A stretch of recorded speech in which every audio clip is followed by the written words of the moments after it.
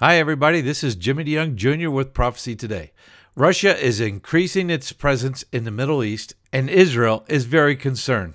That's the headline. David Dolan will give us more details on this story in one moment. It's time now for Prophecy Today, a look at current events in light of biblical prophecy.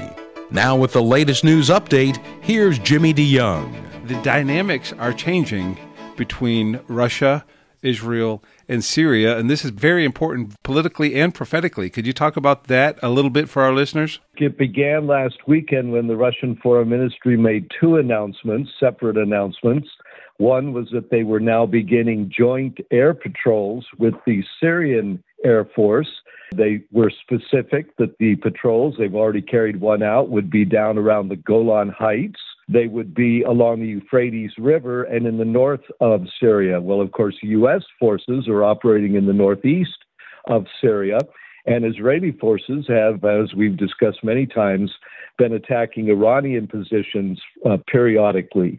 And the last such attack was at the port of Latakia. We discussed that a couple of weeks ago, and that was the second announcement that they're sending ground special forces, quote unquote, and they actually released a picture of them guarding the port. Of course, Israel struck Iranian and Hezbollah munitions dumps there a couple of weeks ago, and the Syrians were not happy about that, and obviously the Russians weren't as well.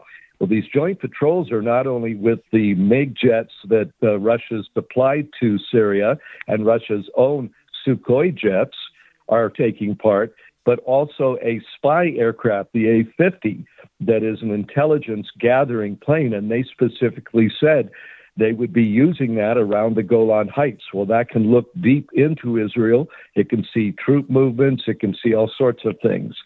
So this is a game changer, really. It probably spells the end, Israeli analysts are saying, of Israeli air operations and missile attacks into Syria from either the coast, Lebanon, or from Israeli territory.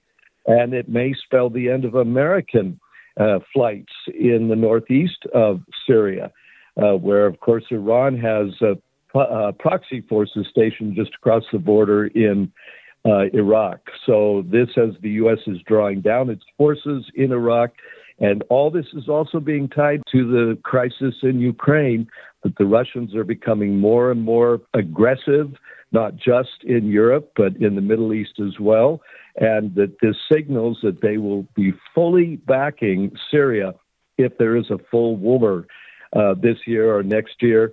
If Iran and Israel go at it and Hezbollah gets involved, it now looks like Russia will be actively involved in that fighting, which, of course, takes us to a whole new level. We see the end-time prophecies falling into place. We know that Russia will one day lead an invasion into Israel, aligned with Iran, with Ethiopia, with Libya, and a few others are noted there. So just another move in that direction, this seems. Our Mideast correspondent, David Dolan. Russia will lead an invasion. That's Ezekiel 38. But that doesn't happen until after the rapture of the church and the Antichrist is revealed. If we are so close to Russia leading Iran in an invasion of Israel, which takes place at the very beginning of the tribulation period, if we're that close to an invasion, how much closer are we to the rapture of the church? Remember, if you want more of the latest news out of the Middle East, go to our website at prophecytoday.com. There you will also find information for a better understanding of biblical prophecy as it relates to our world today. Our toll-free phone number is 8-PROPHECY-8. This is Jay Johnson inviting you to join us every Monday through Friday for Prophecy Today. Remember, the Lord Jesus is coming, and it could be today. So let's keep looking up until...